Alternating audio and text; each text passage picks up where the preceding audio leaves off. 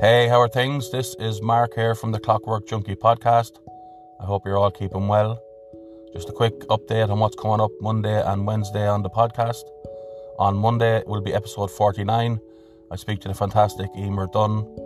I've mentioned in a couple of podcasts prior that I'd like to get into meditation and I find it very, very hard. So I decided to go and speak to someone who knows what they're talking about, and that was Emer for sure.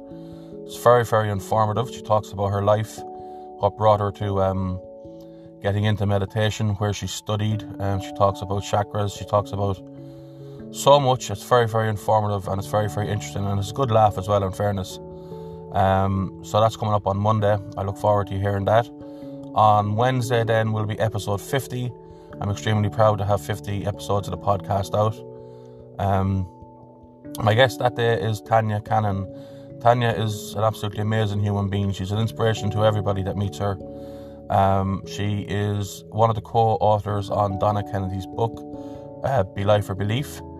And on that, she is in chapter 16, is her story.